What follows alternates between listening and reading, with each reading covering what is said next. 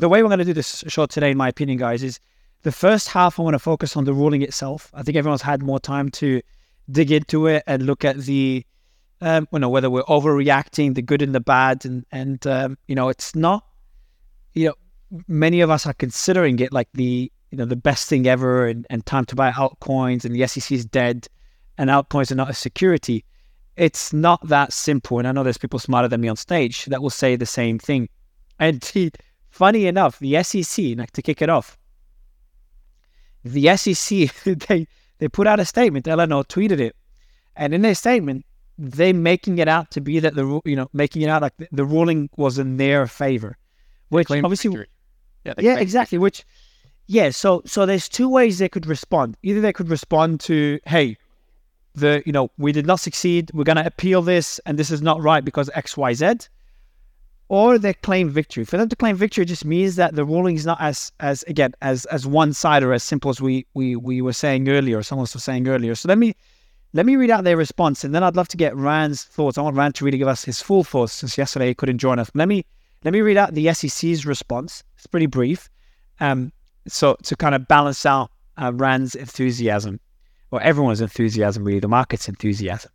So they say the following: we are pleased that the court found that XRP tokens were offered and sold by Ripple as investment contracts in violation of the securities laws in certain circumstances. Obviously, that keyword here is certain circumstances, where it was the institutional sales of the token violated federal securities. That's not what the SEC is saying. I'm just explaining for the audience.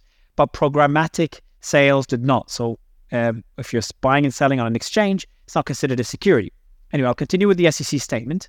In certain circumstances, the court agreed with the SEC that the Howey test governs the securities analysis of crypto transactions and rejected Ripple's made-up test as to what constitutes an investment contract, instead emphasizing that Howey and subsequent cases have held that a variety of tangible and intangible assets can serve as a subject of an investment contract. Further, the court rejected Ripple's fair notice argument, noting that the Howey test is clear and that claiming ignorance is not a defense to violating the securities law. We'll continue to review the decision. So that's the SEC's response. Obviously, they're biased and I don't agree with that response, but I want to put it out there and we'll dig into it. There's a few tweets, a few opinions that I found online that kind of give us the other side. But Rad, give us your full thoughts on what happened yesterday, man. Like, the mic is yours. What are your thoughts on the ruling, the market's response, what it means for altcoins in general, what it means for crypto, and what it means for Gensler and the SEC? Please, now's not the time for your mic not to work, Ryan, because I've just given you a massive intro to speak. But it seems that you're not muted. And can you hear him, Scott, or not? I don't hear anything. Let me do in the red corner. Yeah, I'll bring him back up, and let me go to David. David, I know you jumped in late yesterday, so we didn't get your full thoughts on this. So while waiting for Rand to come back up, David, I'd love to get a longer response from you. I just really want to know your thoughts, the pros and the cons of what we saw. So yesterday was an incredible day. I had incredibly bad timing to be on a plane while this was all happening. I get off the plane and the whole world had changed. I think that at the end of the day, I keep calling it this morning and when I'm talking to people, it's irrational exuberance. It was a great day for Ripple. It was a great day for crypto. It was a great day for crypto Twitter. But the echo chamber of the long-term impact of this decision, we're not there yet. What I've tried to say today is, from a baseball analogy, we're in the third inning of a baseball game. Crypto Twitter is up 7-0. It's a great place to be. And everyone playing baseball would like to be winning 7-0 in the third inning, but we're a long way home. Everyone's going to spin what happened yesterday, but the market is the true indicator of the belief that the decision was great. There's no taking away that it's one of the first decisions. If you think that right now there are 3 major legal cases in the United States relating to crypto. There's the Kik case, the Telegram case, and now there's the Ripple case. And the first 2 was a rain on the parade of crypto. And this is the first case where the SEC, and I used the example yesterday, dude, we cut Ivan Drago and Rocky. The SEC is bleeding. They look human. You know, I got called a boomer yesterday. I'm 46 years old. I was told I'm an old guy who supports Gary Gensler, which couldn't be further from the truth. But at the end of the day, what we're talking about here is that we're looking at I always believed the SEC was going to win. Someone dug up a tweet for me from a couple of years ago where I said the SEC was going to beat Ripple in December 2020 when this case got filed. But at the end of the day, what people are talking about today, they're not under, this is one district court judge. There's going to be an appeal of this. We are in the third inning. I'm going to let the smarter lawyers on the panel today get into the intricacies of the legal implications. But from a general layperson's perspective, we all need to appreciate third inning of a baseball game. We have a lot of room to go. And they found that the initial sale was a security. And they found that anyone who trades on the market, it's not a security. That's great for crypto. That's great for exchanges. And that's great for all of us moving forward. Yeah. Dave, I want to, Scott, if you give me a second, I want to just ask you, I mean, I get that you're a conservative lawyer. I get that that's what, you need to be, because that's why we love you. But I also want to ask you a few questions. Like, if I read the ruling, I read most of the ruling.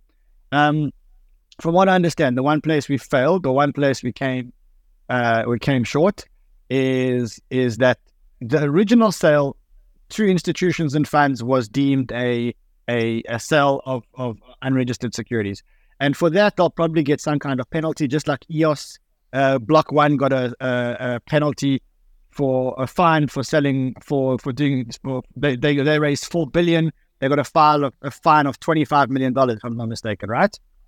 And I want to, David, I also just want to tell Ryan, we do have the man himself, John Deaton, on stage as well. Yeah, I think we let Simon do a Celsius victory lap yesterday. If we are in the third inning and up 7 runs, John, you've been the manager. And I don't want to interrupt Rand and David, but since we do have you, John, here, and you've probably pushed harder on behalf of XRP holders, you've been filing the briefs, you've fought at your own expense. I want to know how you feel about this decision, because that to me is more important than anyone else's opinion. Well, I appreciate it. Listen, I don't disagree with what's been said. There is exuberance. It is just a district court ruling. There's appellate issues, all that, but crypto needed this. It took just imagine the opposite. Imagine if the SEC had won and the judge adopted their arguments and their theory. Imagine the political opportunity for Gensler and the anti-crypto people to use that and say, look, we were justified in doing what we're doing. And so, to me, the decision was exactly what it should be. From the very beginning, I said, listen, if you limit the charges to direct sales by Ripple, then I go away, 75,000 BP gold. We go away. I don't give a shit about Ripple. And if they violate law, it could prove it. But the token is a security and investment contract forever, because the initial sale violates. And what the judge did was validate and reject that. It again represents all the promises. John, can you hear me? I can hear you. Can you hear me? John, can you hear me? Yeah, because I know you're on the move now. I think you're in a car, not on a plane. So your connection is pretty bad. What I'm going to do is, if you don't mind, John, I'm going to mute you for a bit, just because we couldn't hear the last maybe 10 seconds of what you said. But I do want to give you that victory lap. So maybe when you're in a better, just put your hand up whenever you think you're in a place with better connection. Don't jump off, because I would love to get your thoughts. You're probably the one that we've been waiting for. But I'll give you a bit of time. Just feel free to put your hand up whenever you think the connection's good. In the meantime, I want to get David's thoughts and then give the mic back to Rand, because I know Randy asked a question to David. So David, just want to get your thoughts on, first answer Rand's question and your thoughts on what John just said, and then we'll go back to you, Rand. First of all, who wants to follow John in this? I mean, John's the man. John serves everything. When I did Scott's show this morning, I said this. It's really funny. In my real life, I'm deemed a very pro crypto person, very pro Everything in my life, crypto has changed my life, it's changed my business. So it's funny for me to be called a conservative taker here. Definitely in the echo chamber of what we do on the more conservative side. But John's right. This decision that came out yesterday, so I was comparing it to the Kick case and the Telegram case. Crypto won for the first time, and more importantly, the judge got it right. I was been a big believer that they had brought these cases years ago when things came out in 2014, 15, 16, 17, 18, 19. The decision would have gone the other way. But the world has changed in the last couple of years, and the judge looked at everything and said, dear God, what are you guys doing here, SEC? You have the institutional sale, which was wrong. And this goes back to the Hinman speech that everyone's talking about. The Hinman speech basically said the initial sale of ETH was a security sale. But the rest, when everyone trades it on an exchange, these aren't two people coming together. These are just people buying a token, and that is not in violation of the securities law. So it's good that the judge got it right. Now don't forget, we have the Coinbase case, the Binance case, the Bittrex case, with all-star teams of lawyers, some of them on the stage. These lawyers now, and the defense is here, this is going to be the first case that they all cite. But again, we're in the third inning. These are going to get appealed. There are a lot of delicate issues, but there should be enthusiasm. I am enthusiastic, and the court got it right. And it's so nice as a lawyer to say the court got it right. They punished the initial sale. Brad and Larson, they have some issues, but they're going to pay $1 billion. And the irony of that, they're going to sell more Ripple to pay the $1 billion fine. Who cares? It's for them. So this is a win across the board, but unfortunately, third inning, 7-0. And anything can change. So Ryan, I want to give you the mic back. I know we've got incredible attorneys on stage. We've got Lisa, we've got Bryan, Joe, Block Prof as well. So Ryan, I want to give you the mic back, and then we'll go back to the panel. Yeah. So look, I'm not a lawyer, and I'd love to hear from the lawyers. And for any of the lawyers, just feel free to correct me or feel free to answer. But the one thing that I saw in the ruling was, as a layperson, from what I understand, trading of tokens on these exchanges is not trading in unregistered securities. And if that's the case, it kind of feels to me like that the exchanges are no longer necessarily under the eye of Gary Gensler. Is that right? Yeah. That's I think a reach, right? If any of the lawyers want to just Bryan, Lisa, anyone who's qualified. Yeah. So Joe, Ryan, I don't know if you can hear Joe speaking. Could you hear him? Yeah, I think we can't hear. Yeah, Ryan, so you should bring it back down. So I'll try to offer an unbiased perspective on this, right? I think the court made a very confusing opinion because the court in its footnote specifically states that she's not addressing secondary market sales on exchanges. Yet at the same time, the rationale behind the programmatic sales and why that is not an investment contract, that seems to necessarily apply and suggest that their secondary market sales are, in fact, not investment contracts. So the court is kind of going at both ways of this. She's saying the programmatic sales by Ripple Labs, we do not think those are sufficient because she applies this standard, which, to my knowledge, I don't think there's substantial precedent from that you need to have the exchange of money directly with the original issuer. And because these were Bryan transactions that accounted for 1% of the total global volume, we can't tile the issuer to the purchaser. There's not an exchange, and there's not this expectation that you're buying the token from someone directly. So that is sort of, as far as I can tell, without precedent under the law, and I think that's going to be scrutinized significantly on appeal. But the larger point, I think if you read this opinion and say this is it, definitively, if you're purchasing tokens on a secondary market, there is not an investment contract sale. I mean, that is, I think, a reach. Yeah, and I'd also just add, I agree with Joe on that. I'd also just, from a legal process perspective, this was definitely a win for Ripple, but where Ripple lost in this case is pretty significant because sort of the clever arguments that the lawyers made there, the essential ingredients defense, the utility argument didn't perform very well. The essential ingredients sort of blue sky argument that the lawyers made was kind of the very clever, novel theory here that was how we were going to beat the SEC under Howey. The court outright rejected that.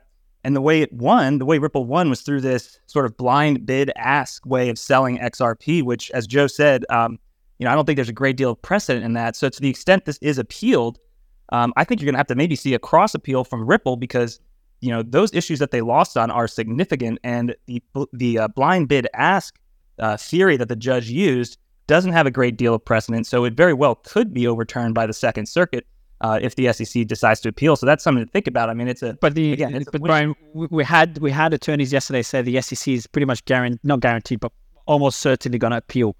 Would you agree with that statement? Absolutely, yeah. I mean, if I'm the SEC, you've seen them ramp up, just budgetary wise, hiring a bunch of lawyers. They sort of staked their, reputation in the crypto space on these cases.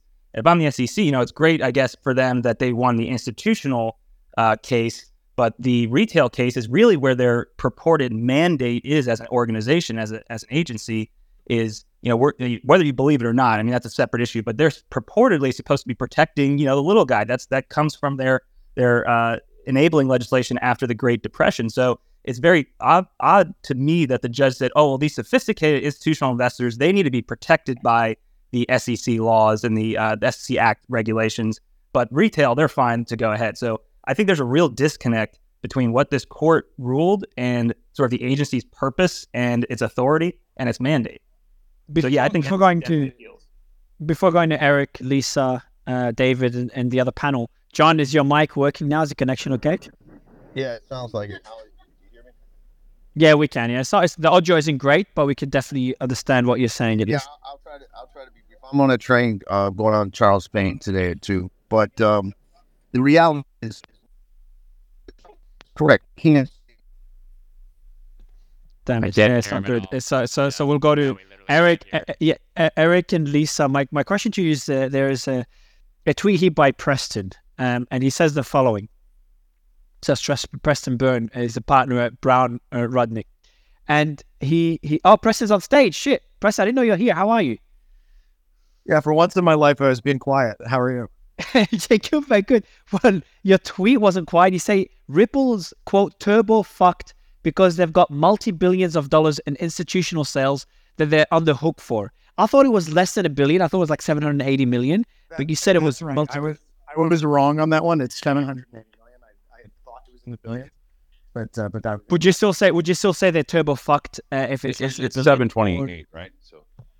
So I thought it was like 780 or 720. Like David Silver said, can't they just effectively, since Garlinghouse and Larson now are in the clear to some degree, at least with this ruling, to go sell XRP, and that's not the sale of a security, can't they just go sell a bunch more XRP? I think they're not in the clear. They're going to stand trial. They're not in the clear. They're going to stand trial for aiding and abetting and potentially recklessly violating securities laws. So they're not in the clear. Is that criminal? Or? No, it's still Joe.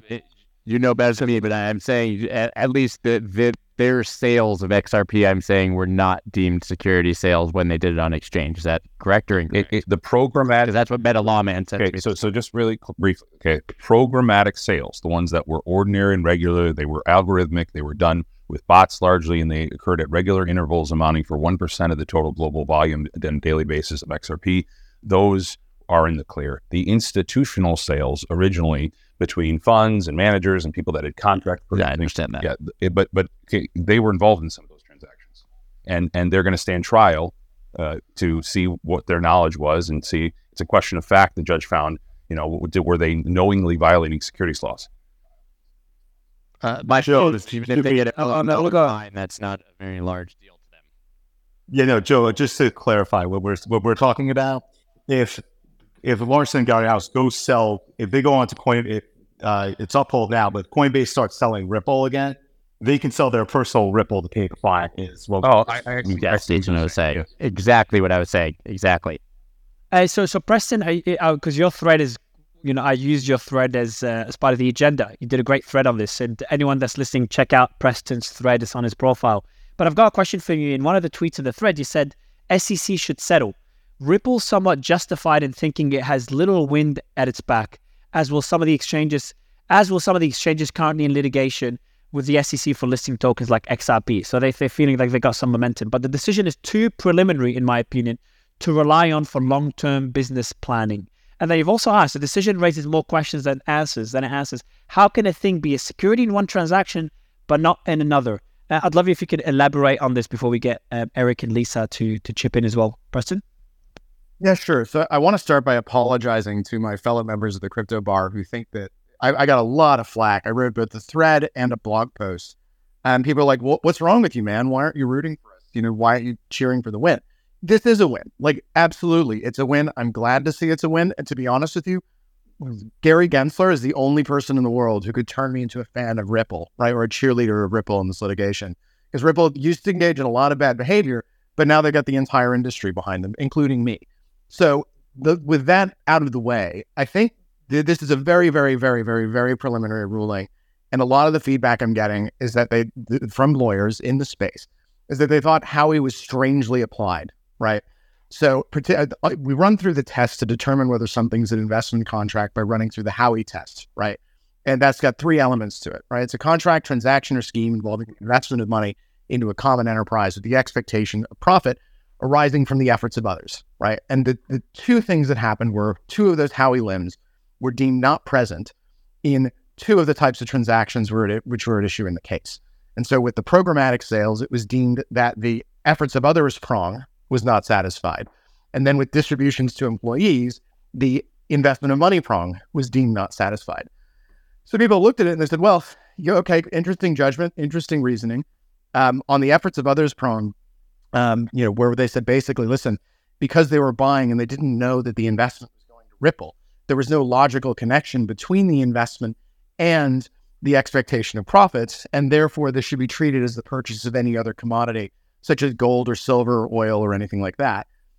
It's an interesting argument, one which I would point, there's a whole line of cases from the 70s and pyramid schemes. The Glenn W. Turner case immediately comes to mind, where you had people who were relying on the efforts of others who weren't their contractual counterparties, right? So what would happen in a pyramid scheme is someone comes up to your front door, one of your friends, you have a dinner, you sit down, they say, hey, if you pay me $100, right, this other guy somewhere else is going to have this thing and you can be, on this training course and we can teach you how to sell this scheme and then you can go do something else. So what you're doing is you're transacting with an intermediary, but you're still participating in a wider scheme. So the open question, and it is an open question, it's not settled one way or the other. I came out early and said, listen, I think it's probably going to be reversed. I could be wrong. And if I am wrong, I will eat my hat. So I will take my favorite hat. I will cut it up into pieces and I will eat it. But my suspicion is that on that particular point, it is, I'd say maybe 2-to-1 odds that the Second Circuit reverses, right?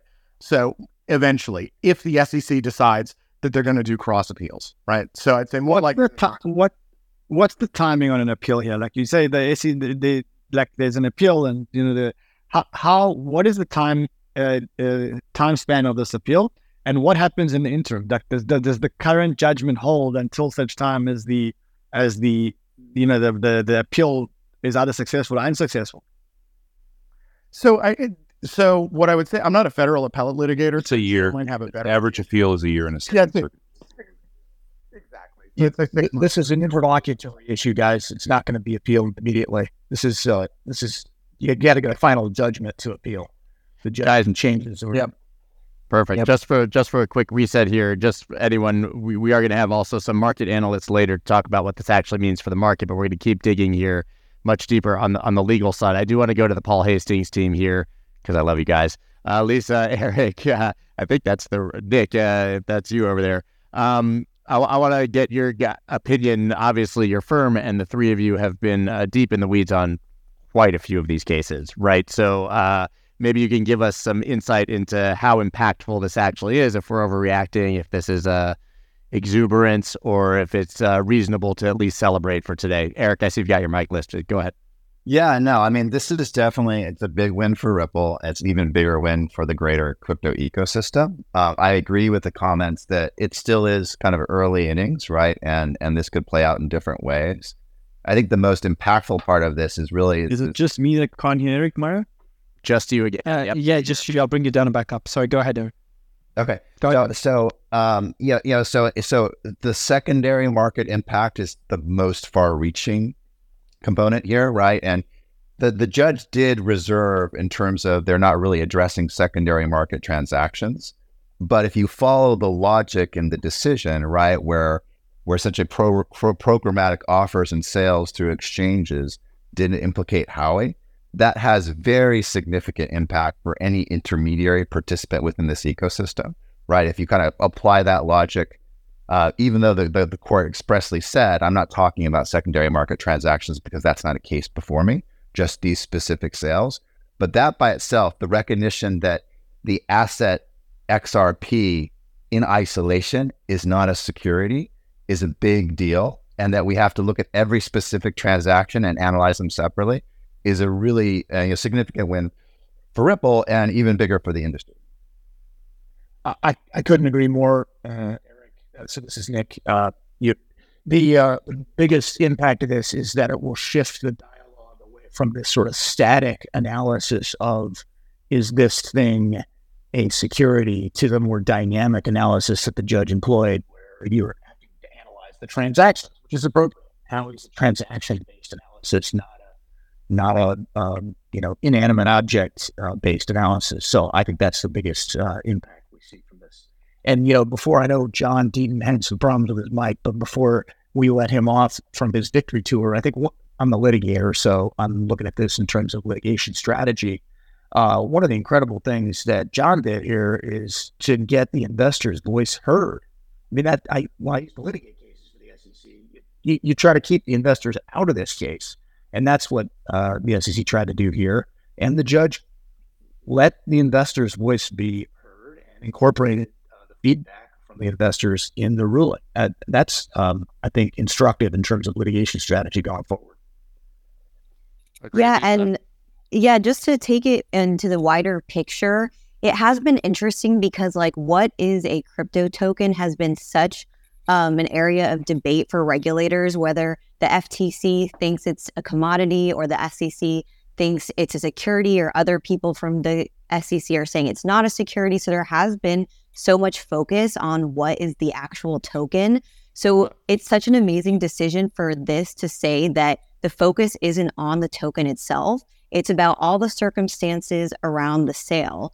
If you're selling a whiskey casket by itself, it may not be a security, but if you're selling it in a way that there's passive income, that could be a security. So it is really great to have some clarity from a judge on looking at all the outside circumstances, that you have to see each individual sale to determine kind of what it is. Lisa, I've got one quick question, if you don't mind, Scott.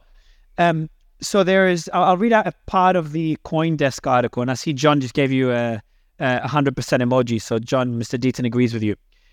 Scott, you've got a hot mic. So legal experts suggest the ruling falls short of settling the question of whether and under what circumstances a digital asset meets the definition of a security under US law. So the question I have for you, Lisa, is we saw alts, blowing up yesterday. I can't remember the numbers, but we saw a few alts at 15, 20, over 20% spike. And obviously XRP is over 70%, I think it was yesterday.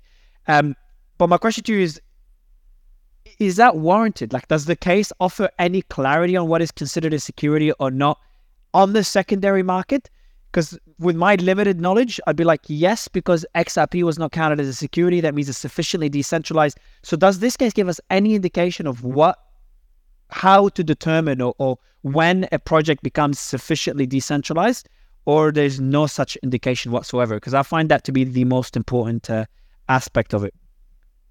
I think that is a really interesting question.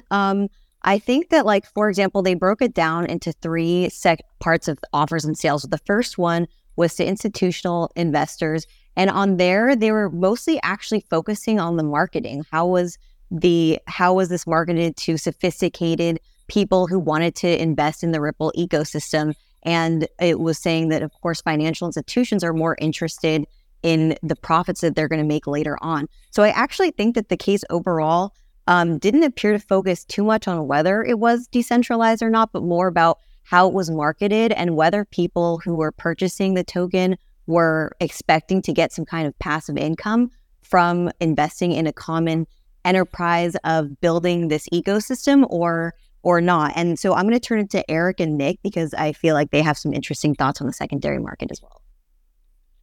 Yeah, well, and you still have to look at what is the asset itself, right? So the secondary market component is still undecided to some extent, right? So let's just say hypothetically that the asset here was a security token. It was common stock on a blockchain, right? the mere fact that it was, it's still common stock, even if it's been offered through programmatic sales in a market, right? So you still have to understand what the asset itself is, right? And you're right, it didn't really kind of go into the analysis of if we're making an argument under decentralization and there are no efforts of others. So it didn't get into that level of detail. So there are a lot of undecided questions there. But I think the primary takeaway is really that we do, as Lisa mentioned, have to look at every specific transaction and decide, is that an investment contract, right? And under those facts and circumstances, and that part itself, together with the fact that the court stated that in isolation, this asset is not a security, is again, I think it's a really significant development. JW, David, you guys have had your hands up for forever. JW, please first, and then David, what do you think of what Lisa, Eric, and Nick just shared? Yeah, I think one of the things they're hinting at that's really cool is that this is a great case for airdrops, and this is a great case for DEXs. It's good for Coinbase. It helps the odds in their favor in the fight ahead. It doesn't make it a win for Coinbase, but where it might have been 80-30, and I'm betting on a fighting chance for Coinbase, now it's more like 50-50, and at least a partial win for Coinbase at district court. We haven't even gotten yet to the fact that the Supreme Court might be interested in curtailing the administrative state, might use the major questions doctrine that Coinbase has raised to do it. But that's a longer-term fight. This helps the odds all around in the shorter-term fight. We haven't talked enough about airdrops and DEXs. I want to echo props to John Deaton, JD. I sent you a case of oranges. Oranges were in Howie. I sent a case of oranges to your house, to your office, buddy. So I hope you enjoy them. The one takeaway here is I think this signals willingness on judges to learn about crypto technology and not blindly apply the Howey test. Historically, SEC used Howey for scams that had no economic reality behind them. Now you got the judge willing to say, you know what, there is a real difference between Ripple and XRP. And I'm willing to think of the third component of the Howey test in a more sophisticated way, because this is not a scam where I give the benefit of the doubt to the SEC. And I'm willing to see the limited connection between Ripple and XRP in interpreting that third component of Howey. That's a big deal. And I think that signals flexibility and just a willingness to get in the weeds and learn about the technology from the judges in a way that Gary Gensler has not been doing, and he's been doing it, talking points. That's a big deal in and of itself. And that might help us with the Second Circuit as well. David, with your hand up. Hey, David, I want to add, I know you've got a lot to say, you've been waiting for a while. I want to add one question to the discussion as well, David, is do you think, and I know you don't like to predict the market, but do you think that projects are too excited about this ruling? Like how it's a big deal for airdrops, it's a big deal for DEXs, for centralized exchanges, but how big of a deal is it for other protocols that the SEC considers a security? It's a big deal. So I am a recovering lawyer, thankfully no longer practicing Skadden Arps, Davis Polk, so good places in my previous life, but now I get paid to make people money. And so to your point, I need to think about what the future holds from this ruling. I think everybody on this call would be surprised if this eventually, as written, becomes law of the land.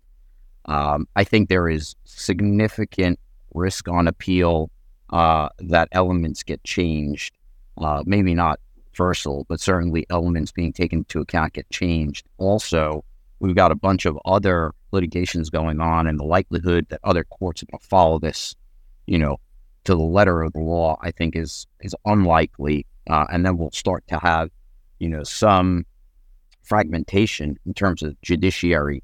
I think, however, this is incredibly important to show that the judiciary on the whole is certainly thoughtful about the asset class. And I think it also represents an important change in the tide. And I think that might be the most significant thing. I think administrative agencies, and this is a broader point, administrative agencies in this country have been out of control. The FTC, the SEC, the IRS, the administration broadly has emboldened agencies, both with sentiment and with a ton of money, to go ahead and go down enormous rabbit holes, and not necessarily with a great cost-benefit analysis associated with it. And I think that, losses recently at the FTC level, and now this, is going to go ahead and bring a different set of sentiment, maybe not to the not in the executive branch and the administrative agencies directly, but certainly I think this helps in those legislative branch. And I think I've thought for a while that where this all gets settled is in the legislature. And I think that this will give pause to legislators that have been on the fence about where we go with respect to the crypto industry. Do we go ahead and do a bunch of heavy lifting to enable the crypto industry to succeed and to develop and to, exceed whatever is going to be done outside of the United States? And I think that is incredibly significant vis-a-vis the outcome of this case. And David, to your point, Congress is marking up effectively two bills, stablecoin legislation and, of course, market structure bill. And now we have Lummis-Gillibrand being reinvigorated and brought back up as of yesterday. That was breaking news.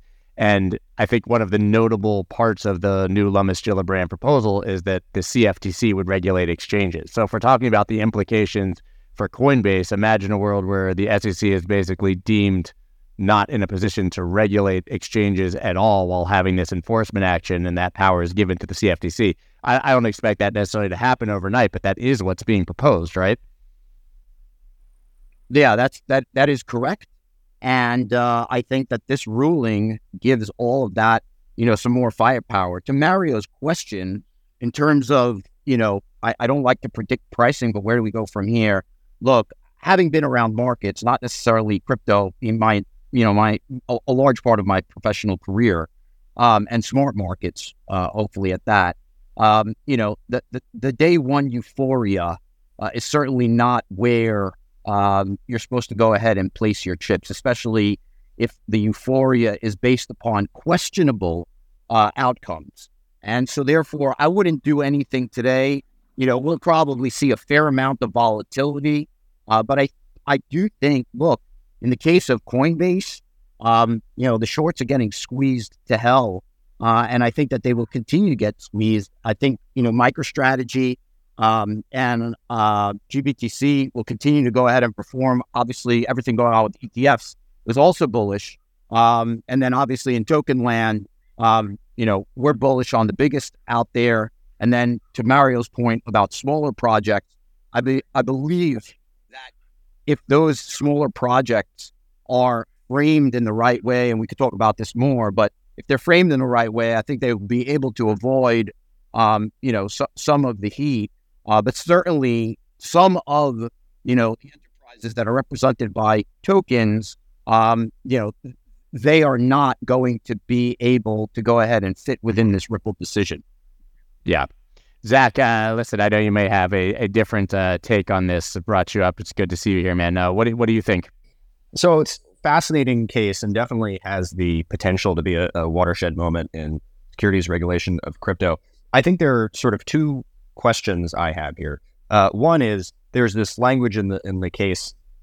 Let me just pull it up, where the judge seems to say that XRP, the token, is not a security. And I'm curious on others' thoughts as to whether that is actually what a ruling the judge needs to make, and whether that's dicta, and whether other judges will respect that. So XRP as a digital token is not in and of itself, and then it lays out the Howey test criteria.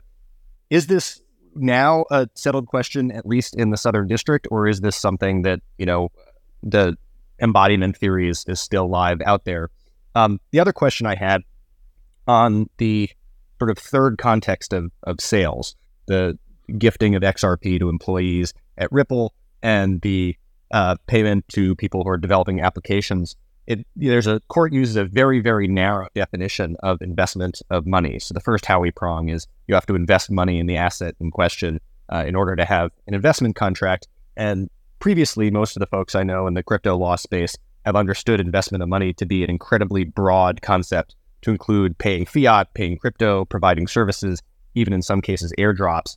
And it seems like the way the court is treating this, which is requiring a literal investment of money, is a real departure from that. And the question is that going to stand on appeal? So if either of those questions are interesting to folks, I'd be curious to get thoughts. No. I mean, I think on the token issue, I think the judge looked at it too narrowly. Yes, it's true. And if you talk to Lewis Cohen, who wrote a book-length tome on this, ineluctable modality. I respect. Yeah, right. I mean, whom I respect a great deal. Lewis is a sort of personal hero of mine. But the token by itself, right? If you turn around and you say, well, we've just hashed a Genesis block and there are tokens in it, and you can send those tokens to people, and those tokens are held by those persons, and it just kind of runs itself. That's not enough, right? You have to look at the totality of the facts and circumstances of the contract, transaction, or scheme. So, but the thing is, scheme can be very, very broad, right? And I think that this judge took a very, very narrow view of what a scheme is, and then basically said, well, okay, so you've got the token, and if Ripple's selling it, it's part of the scheme. But if Ripple isn't selling it, or if there's a blind between Ripple and the purchasers via the means of a cryptocurrency exchange, then you're not going to have that scheme anymore because they don't know where their money's going.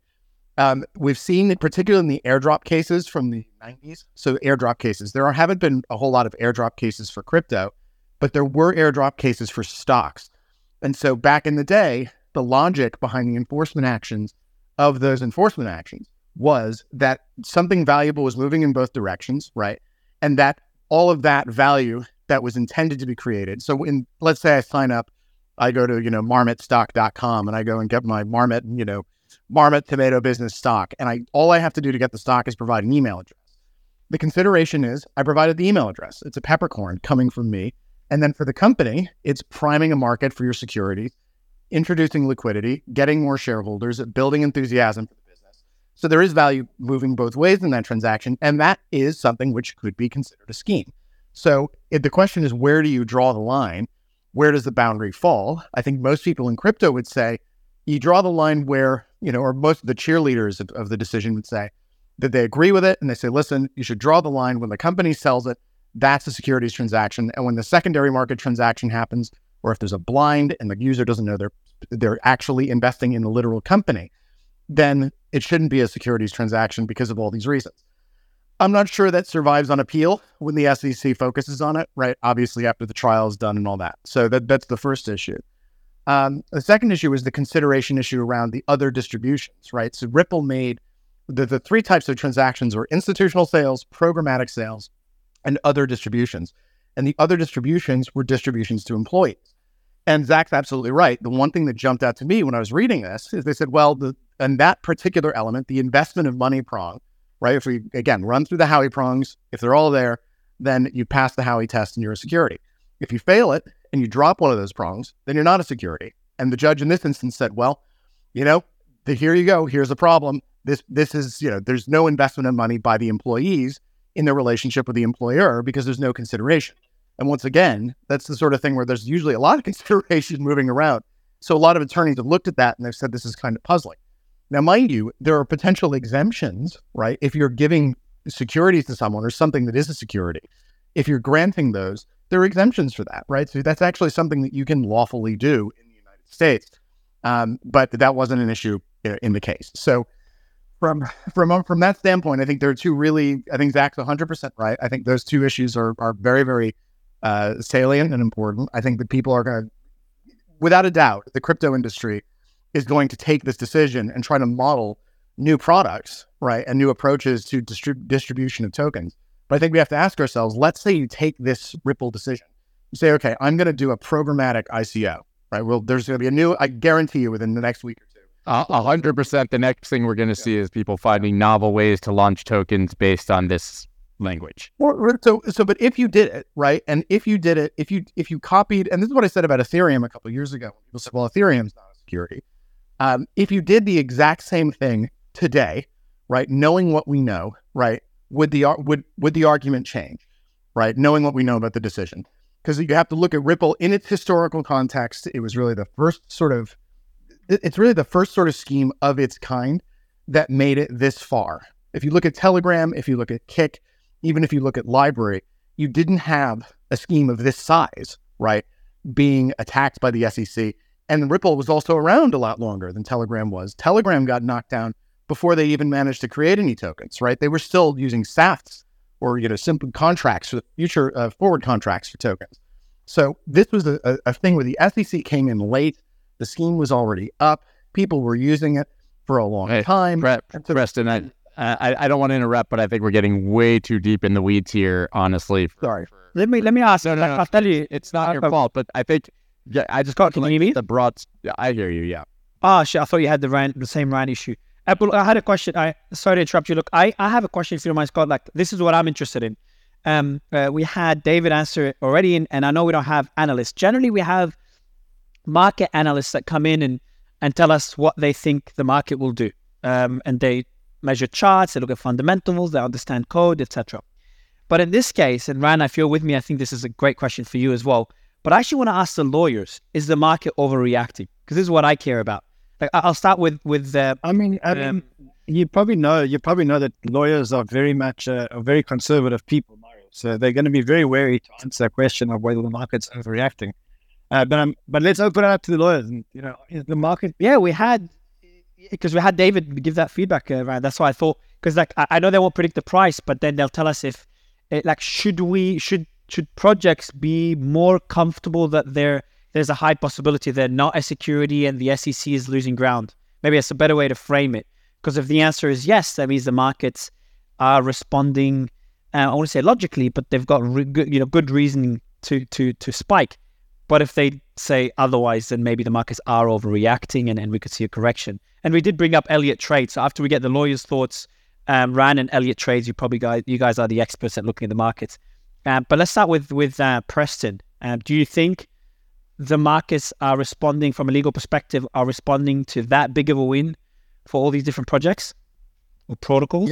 If I knew how the markets were going to respond, I might not be working as a lawyer at the moment. This is, to be honest, I mean, my job is to determine what law enforcement is going to do and how that affects your business on a long-term time horizon. So, it's really out of my wheelhouse to answer that. I'll try with, we'll go to Bryan and then Bruce. Bryan, go ahead. I think, yeah. So again, from a price standpoint, I can't really say whether or not the market's overreacting to this news, but I do see sort of what the big narratives coming out of the decision are.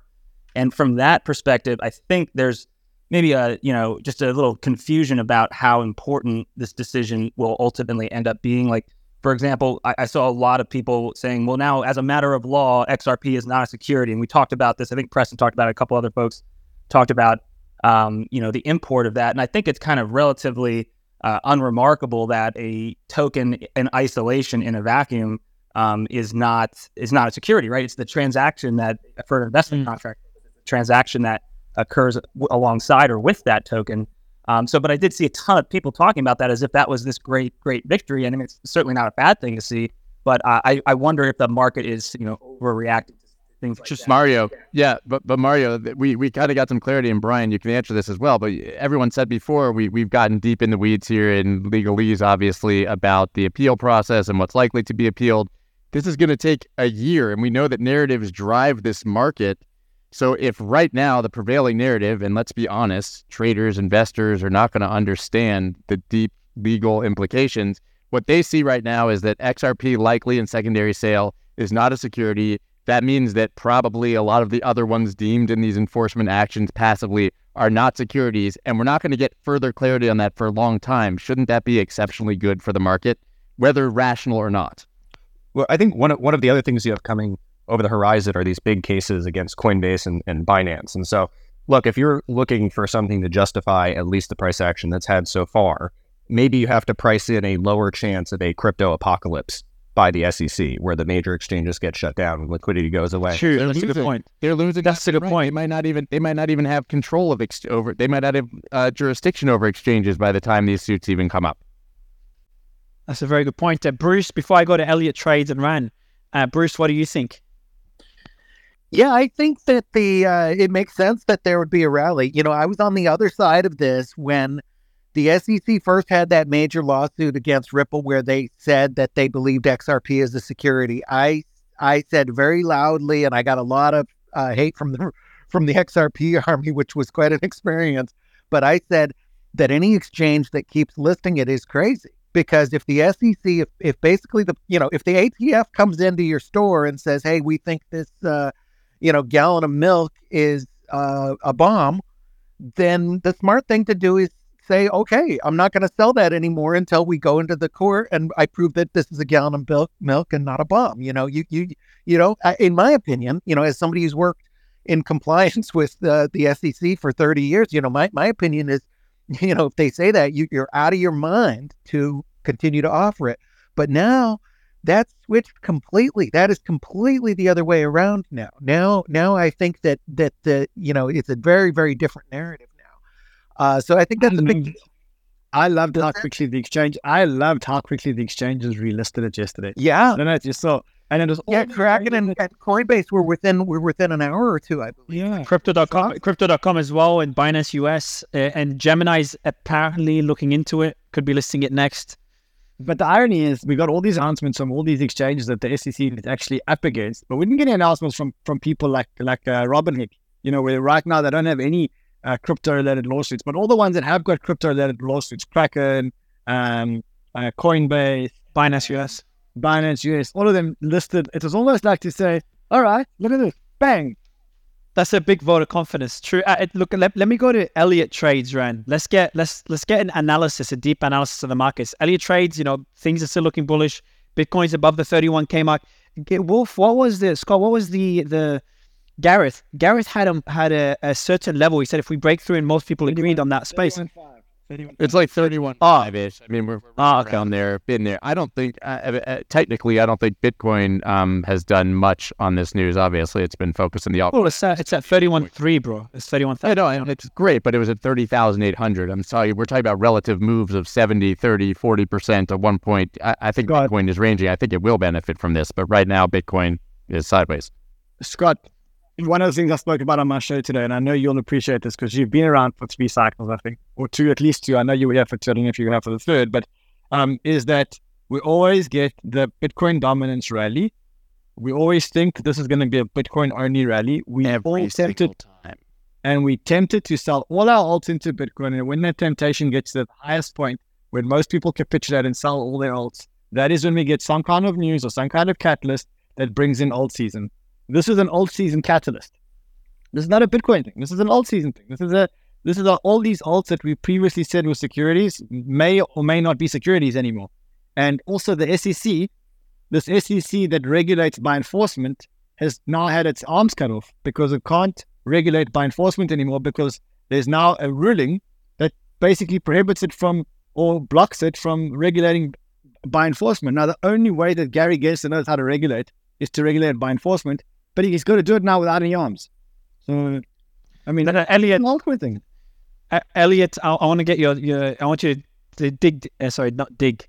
Go deep into the market response to the news. What are your thoughts? Is altcoins going to lead the bull run now? Are they going to outperform Bitcoin? Are we going to see Bitcoin dominance drop?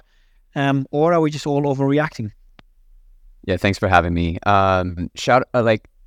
It took me a while to digest the news, but then seeing, Coinbase relist and all these exchanges relist so quickly, it made me, really, I spent the vast majority of yesterday reading the opinions and reading the actual, the documents. If you've been around the space or if you've ever worked with projects, essentially for the last 2 to 3 plus years, the prevailing guidance from the top legal firms was effectively to exclude, U.S. persons from the sort of initial token offering stages, the SAFT stage of the token creation, which effectively conforms to the securities regulations. And so the way that this rule was laid down is something that's I find funny because you have this judge who's like not a crypto person, and we have all the lawyers and all of these analysts in the world, and nobody once thought, this very logical gap between buying a token on an exchange and actually sending money directly to a common enterprise.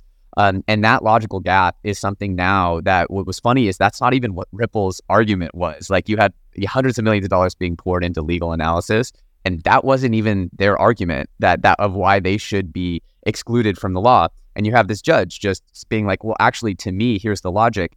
And the judge kind of came in, and I don't know, maybe we should this judge is going to go down in history because this is a really sound argument that you can't actually justify and make, and prove that there is a transfer of money directly to the project through the programmatic sale. And that is one that is, when you think about it, it's just very easy to visualize how the flow doesn't very clearly go to the project. Now, that said, I also think that it's really important to realize that a lot of the ways that tokens have been created over the last 3+ years, or since the sort of, wave 2 of token creation, was also to exclude U.S. persons, which is, I forgot which offering it falls under, but there's essentially an exemption that it falls under where it's not actually a direct violation of securities laws either. A lot of the times also these token sales. The Rug D farm? Yeah, there you go. I'm not a securities lawyer. I'm not a lawyer. Brad, did you just Rug D instead of Reg D? Oh, a Rug D, the Rug D form. That's funny. No, but okay. So I'm not an expert, by the way. I'm just a market participant. And so, a lot of these things, and by the way, a lot of these token sales are for like $1 to $3 million, and then the tokens will explode in valuations by 10, sometimes hundreds of X's in market cap. And so, with the projects selling on secondary, that is, a lot of the stuff is outside of the grasp. If this ruling holds, a lot of the stuff that a lot of the prevailing altcoins have done is outside of the purview of what the SEC can touch based on this ruling. And we don't know if it's going to hold up. Again, I don't have a crystal ball. I'm not an expert, but it is extremely significant. I've always the data shows that once the market gets hot and once Bitcoin enters into price discovery territory, altcoins tend to outperform, or at least the ones with liquidity and that are part of the modern, crypto, trend. Those tend to outperform. And so I've always been, weighted into the altcoins because I like that, and I'm willing to accept the higher risk for the higher reward. And just like in 2019, everyone was abandoning the altcoins, and I said to myself, this time I'm not going to do it. And I don't care if people call me stupid, and I still don't care because I see history repeating so many ways, and I also see Bitcoin going to those astronomical price targets. I love Bitcoin, but this ruling's huge, and it really solidifies to me that altcoins are probably going to have one of their biggest moments coming up. I would be shocked if they didn't, or there would have to be some major change legally. Look at the language that Larry Fink is using. He said crypto like 4 times in his statement on CNBC this morning. Not just Bitcoin, correct. And in fact, I didn't even hear him say Bitcoin. And so I think that there is a very significant language there, and I don't think it's accidental, right? And so I don't know. I'm always been, bullish on the innovation stuff. I know that there's a lot of problems with it. I think that there's going to be a middle ground. I've always been bullish that there's going to be a middle ground for innovation here in the States. And yesterday was definitely a big step in that direction. That's my take. Gareth, what do you think as far as altcoins in the market specifically? Yeah, so thanks for having me. And a couple things. So number one is the altcoins have had a huge move, right? We've seen Solana rip up. I actually pulled the trigger on going bearish with a trade signal short on Solana off of these levels. I think the SEC is going to come out with guns blazing. They're not going to just lay down and die. I mean, I love the crypto Twitter narrative, like this is the biggest win ever, and it may turn out to be that. But I do think we have to be realistic that Gary Gensler is not going to just be like, oh, whoops, I lost. Let me just go away now, right? They don't even think it's a loss. I mean, they obviously, as anyone would have predicted, they framed it as a win in their response. Yeah, I do the same thing. I take a loss on a trade, and I'm like, okay, guys, it could have been a $1 million loss. We only lost $1,000. So that's the way they, he's trying to frame it so it doesn't seem like that. But I really think that they're still coming for it. I mean, and again, if we don't have the SEC monitoring what's going on in crypto or in crypto, where we do there has to be some sort of police force that's monitoring, especially when you see what's going on and what went on with Celsius and with FTX and all this other stuff. So there's got to be something, and I just hope it's positive overall. Agree. Brad, what do you think? Well, I'm just posting a chart here, so I'm still on the same thesis as before. So come back to me. I'm just going to pin the chart. You can see what I'm looking at.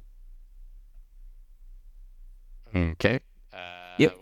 Can I jump in? One more thing I just want to mention is that just looking at Bitcoin dominance historically, if you go back the last year or two even, has a history of having these breakouts, and then it retraces to the previous breakout level. And what we saw here recently is Bitcoin broke out above in dominance above 49% and 50%.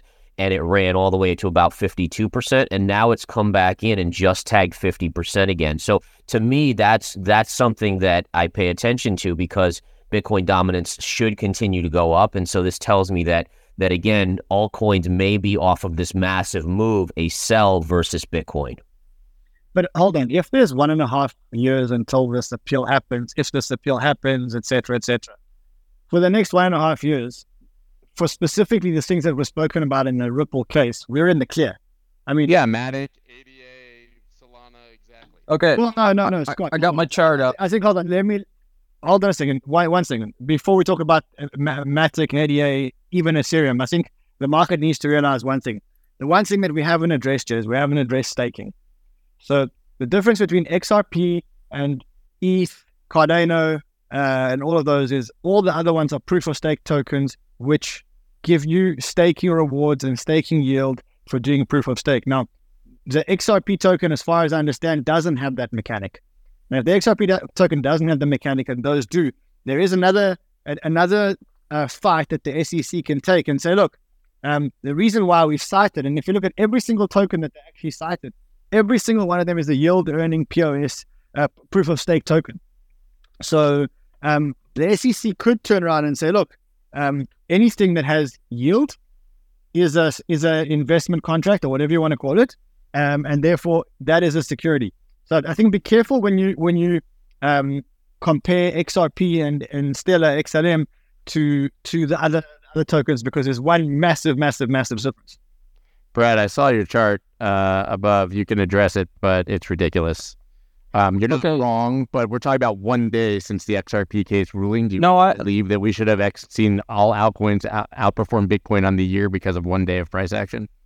No, look, I've been saying the same thing for like 2 years now. Like, pretty much have not seen anything that changes my long-term view of this. I've been saying that there's gonna be a lot of reckoning. I've been saying there's contagion in the system, and it's gonna cause a lot of bankruptcies, etc. It doesn't matter.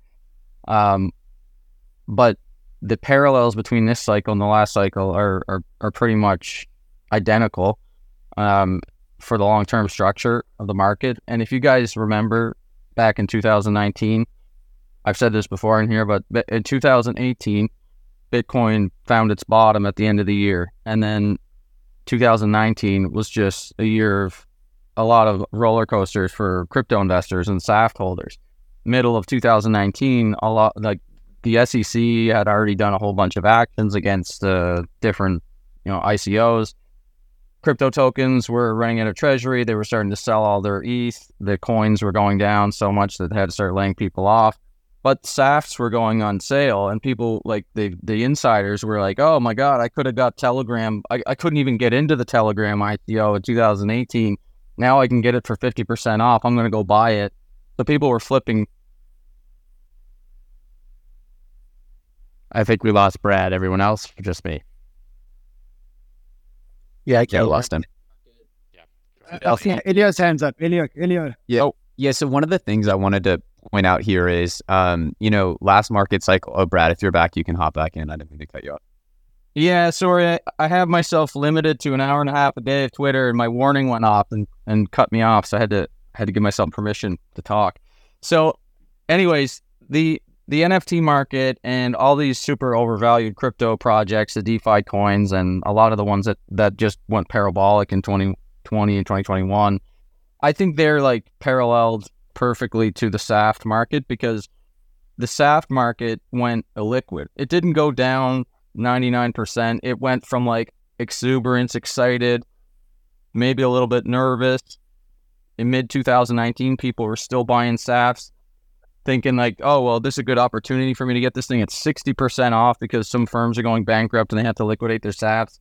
And then all of a sudden, the liquidity just went to zero, and there was just no way to get any liquidity on your SAFTs. And I think that a lot of people are way over indexing the reduction of risk of doing ICOs and buying altcoins here because of this case. And the way that I interpreted it as just as a kind of like somewhat biased Bitcoiner, but like not, I have no dog. I don't care if Ripple is a security. It doesn't affect Bitcoin. I'm a Bitcoiner. I follow these markets. I have a lot of friends that are like coin owners and whatever, so I talk to them a lot, and I'm on the pulse of it. I actually don't care. It's like Bitcoin Cash is not a security. It doesn't affect me. So people are accusing Bitcoiners of being biased against this, wanting Ripple to be a security, but like it doesn't matter. It's still competing with Bitcoin. So I'm just saying that everybody, for their own protection, should be interpreting this a little bit more nuanced, because the language that the court is using they're not saying XRP is not a security. They're saying it's not necessarily a security. And then they quote case law from the Telegram case and build on the precedent of that, which Zach has explained to me before, that this court, especially this circuit, likes to build on the precedent of previous rulings and solidify those things rather than making new rulings. And the language even in the previous Telegram case was that they're not saying that the Gram token was not a security. They're saying in this case, it's not simply the digital token, which is little more than alphanumeric sequence, blah, blah, blah. And then they go on to say XRP as a digital token is not in and of itself a security. They use the contract, the Howey language to say security, basically. So I just think everybody's way too exuberant, and this is euphoria, really. This market pump is euphoric. And, they even put in the footnote, like Joe mentioned earlier, the court does not address whether secondary market sales of XRP constitute offers and sales of investment contracts, because that question is not properly before the court. So everybody seems to be euphorically taking this news as if I can now do programmatic sales on DEXs. I can now be sure that my secondary sales of my coin that I created or that I'm a VC in is not a security, so I'm in the clear. And people are promoting altcoins and stuff as if there's this 1 year period or whatever while the SEC appeals and tries to fight that logic of the secondary programmatic sales stuff, because a lot of people disagree that doesn't have any precedent and it doesn't make any sense. But regardless, the long-term view of this thing is very similar to 2019. And I do think that we're going to see capitulation. I don't think we've seen real capitulation yet. I mean, I know Mario Lotta's NFT profile picture, which was one of my signs of the crypto bottom, but he did that for you specifically.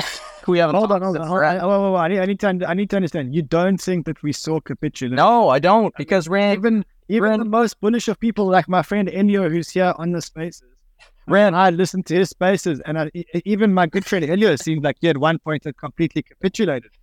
How much more do you want for people to capitulate? Remember, gone, liquidity's gone. SEC attacked the biggest protocols, and I mean, what do you want? You want them to put a closed for business sign on the door? What's capitulation here? Okay, you go and look at the charts of coins pre-2020 and now, and they're still up like a lot of them are still up like 50x from where they were before we ran into the COVID stimulus era. I don't think we've seen real capitulation on JPEGs that are still worth the price of a house. Yeah, the market's coming down, liquidity's drying up, but this is mid-2019.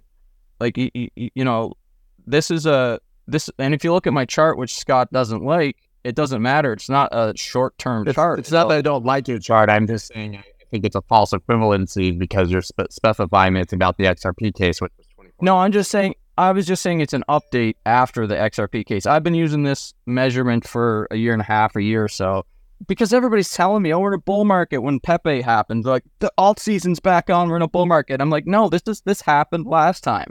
Bitcoin found a bottom at the end of 2018, which would be the equivalent of the end of 2022. And then it went up like 200-300% over the year, but it dropped 50-60% too. And we had a capitulation at the end of 2019. Bitcoin had a great year, never found a new bottom, but crypto followed Bitcoin for 2019. Most of them actually got wrecked, though, in the middle towards the end of the year. And that's when real capitulation happened at the end of 2019, which I think is going to be the end of this year, because you still have a lot of garbage, overvalued altcoins that are way up from 2020 levels. You still have a lot of stupid logic out there with people shilling NFTs, even though Brad, hold on. You're in the middle of a raging bull market in equities. Every single stock market in the world almost every single stock market in the world is near all-time highs. The Nifty in India is at all-time highs. The Nasdaq is almost at its all-time highs. The European markets are at an all-time high. The markets are in a raging bull cycle. Crypto is nowhere near its all-time highs. In fact, most altcoins are still 80% down from their peaks. Now, obviously, their peaks were overvalued, but the market is a mechanism that goes from from euphoria to panic and fear on an oscillator, and we were in panic and fear, and now we're just starting to recover. So, like, I mean, to say that, you know, like, well, not everything needs to go to zero for the market to start recovering. No, I don't think everything's going to go to zero. That's not been my supposition around why I think crypto is still going to see a capitulative moment. I just think everything is still extremely overvalued in crypto. Most things are way overvalued. And Rand, like, you are still out there talking about buying this coin, that coin, this coin. Mario still has people coming on with crypto projects on the space.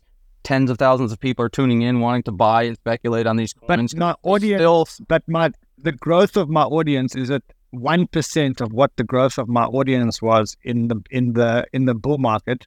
We've managed to build a very, very loyal community, but our shows are still getting 25% of the views that they got in the peak of the bull market. But that the industry ain't going to go to zero. We're just going to remove the tourists. And well, okay, I don't necessarily agree that there's a legitimate industry for promoting altcoin projects. I don't think that's an industry, really. I think that's still a piece of the last cycle that the regulators are trying to clean up right now, and people haven't really capitulated. What do you mean promoting altcoin projects? Like, a lot of the stuff, people are seeming to take this SEC versus Ripple thing as if digital tokens are not securities, so they feel fine promoting digital securities. But what do you mean promoting? Sorry, what do you mean promoting? Let's get billing in projects, like bringing projects on your podcast, taking sponsorships, promoting ICO. Hold on a second. Hold on a second. Let's define, because to come here and make blanket terms, shilling and stuff like that. Number one, we don't do project interviews on our show. We have sponsors like big networks have advertisers, and we have exactly the same relationship with the sponsors as the CNBC would have with its advertiser. That's the same here on Crypto Town Hall, and the same on any of my shows.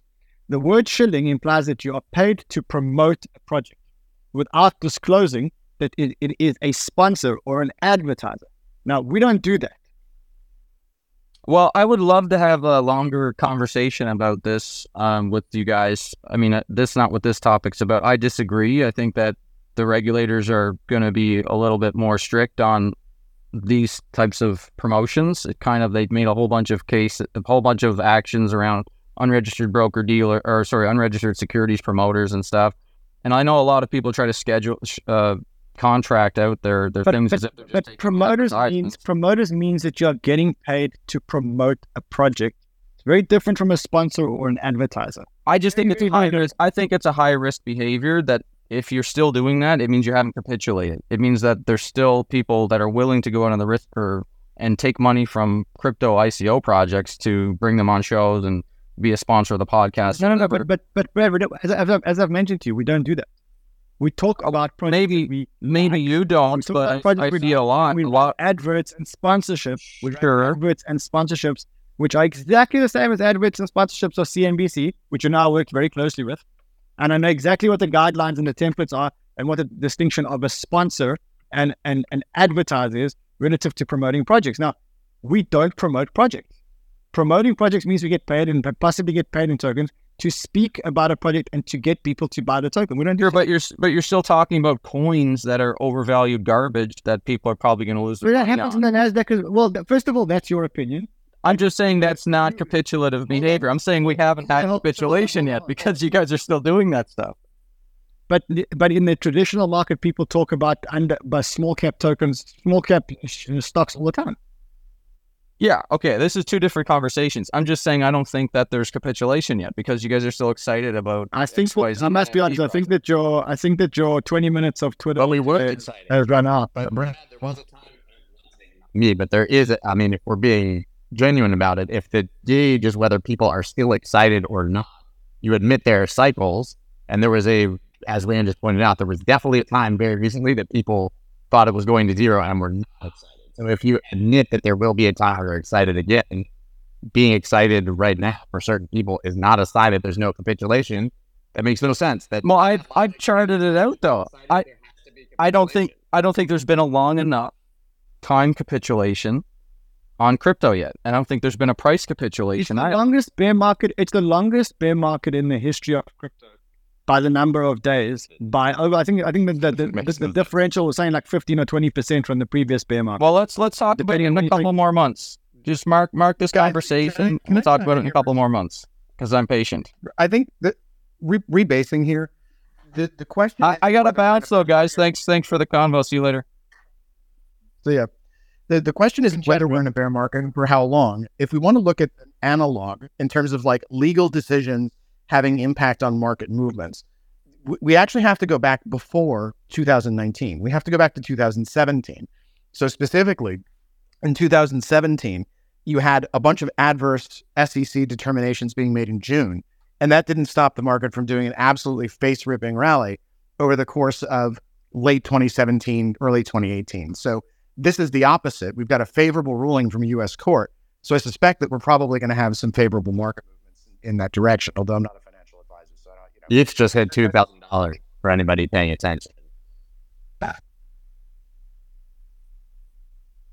Sorry, that was just a very quick update for us. I didn't mean to interrupt, but I was just saying that for breaking things, I mean, Ethereum did just break $2,000, which is meaningful. Well, and so, and like, that's awesome. Like, that's fantastic. But like, let's look at, I've been thinking about this because I know Mario asked me earlier, he's like, what do you think the markets will do? And I gave him kind of a smarmy, stupid lawyer answer, which I apologize for. That was, well, I don't really apologize for it. I'm a lawyer's lawyer, so that's just how I speak. But I think, if you look at what happened in 2017, in June of 2017, there was the Dow report, which was released. And that was kind of the first warning shot across the bow saying, listen, guys, if you're doing ICOs, this is the SEC's official position.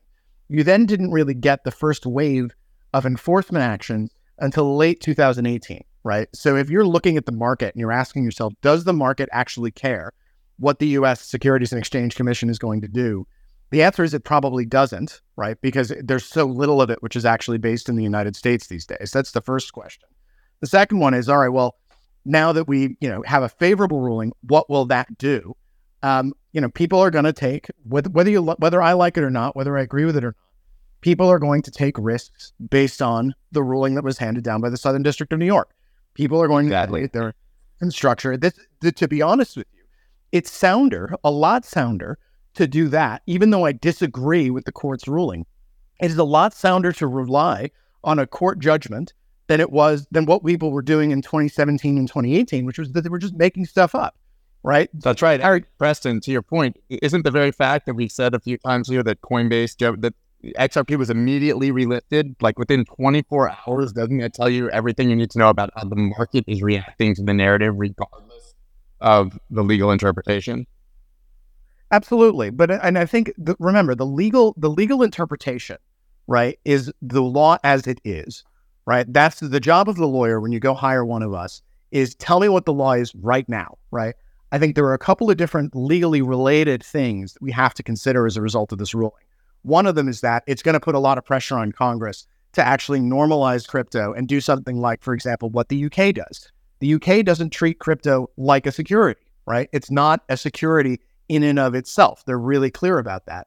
But what they do is they've just enacted a new rule which says that if you want to sell it, you've got to be really, really, really careful about the representations that you're making. And there's a disclosure regime which you're going to have to comply with. And there's a financial promotions regime which you're going to have to comply with if you're making communications which are designed to induce people into entering contracts for the purchase and sale of cryptocurrency. So I think ideally, the outcome is this: we've got this decision. A lot of people think it's legally wrong, but it is what it is. The market's going to respond by taking maximum advantage of it. And then at that point, we can go to Congress and say, listen, Congress, there are two ways you can do this. You can either play cat and mouse and wait for what I would do if I were the big crypto companies right now. I'd take this ruling to Congress and I'd say, listen, this is pretty awesome for us. What you should do instead, tell you what, we'll split the baby here. We'll split the dick. Totally. Why don't you give us a law which says that operating a cryptocurrency exchange isn't the same thing as operating a national securities exchange? And why don't you give us a law that you will comply with our anti-money laundering, BSA requirements? We'll make sure that any token that's listed on the thing has a disclosure regime. They publish it on our website, and they do an annual filing or something like that, which is very light. But fundamentally, these things aren't securities, right? In the traditional understanding, people are buying them with no promises of any kind being made. right? In terms of actual enforceable contractual promises. We don't need a third-party custodian. We don't need a transfer agent. Transactions should not need to be effectuated by a broker-dealer. We don't need a walled garden to do all these deals, and we just run it, right? But we make sure that there's enhanced disclosure. And there's Russ, and I'll take that a step further. I think they should all get together and sue the SEC right now.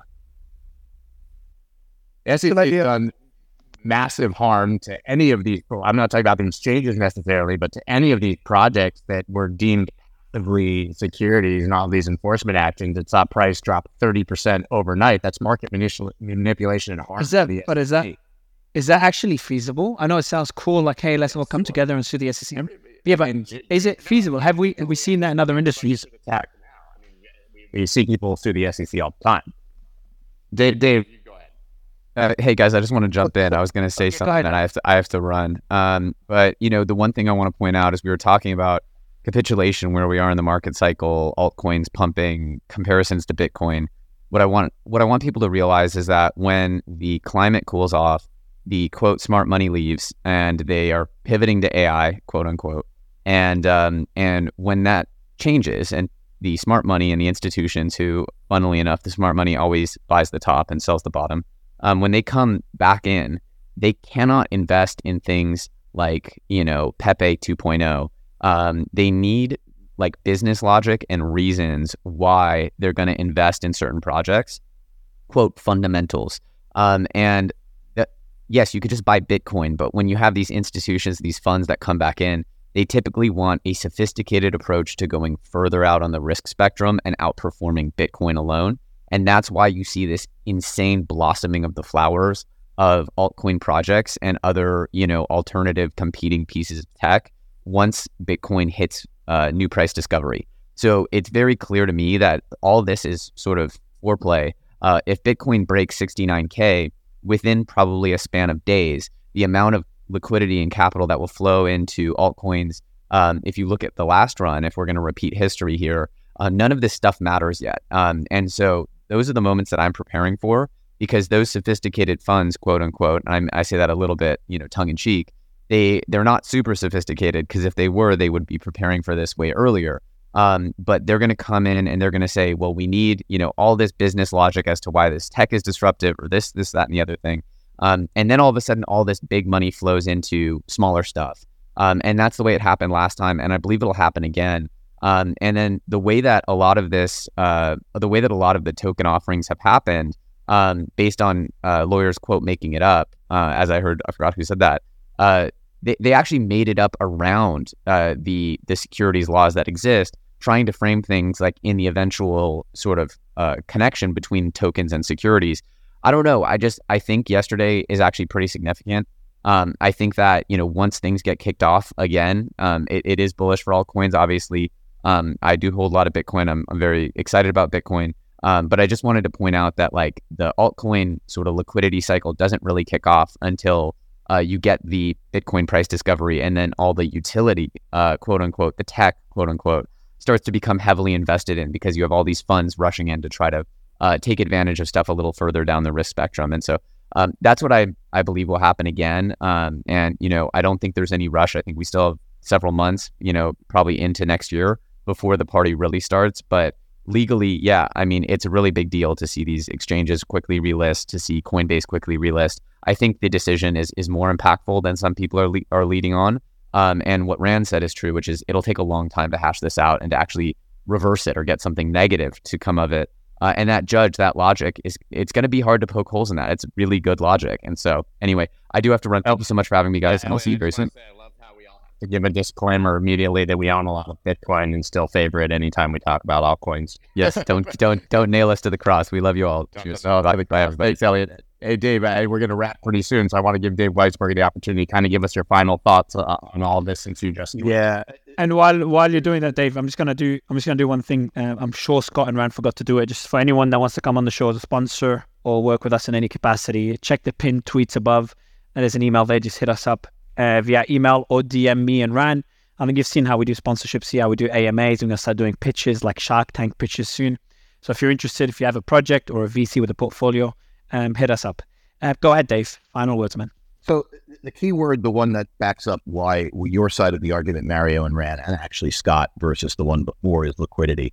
People, like when ETH staking, in the latest upgrade, I was fairly vocal that it was going to be bullish for ETH because people would see less risk in staking ETH, and so of course all the doomsayers saying, "Oh no, it's going to unlock," and people were able to sell it, and they were totally wrong.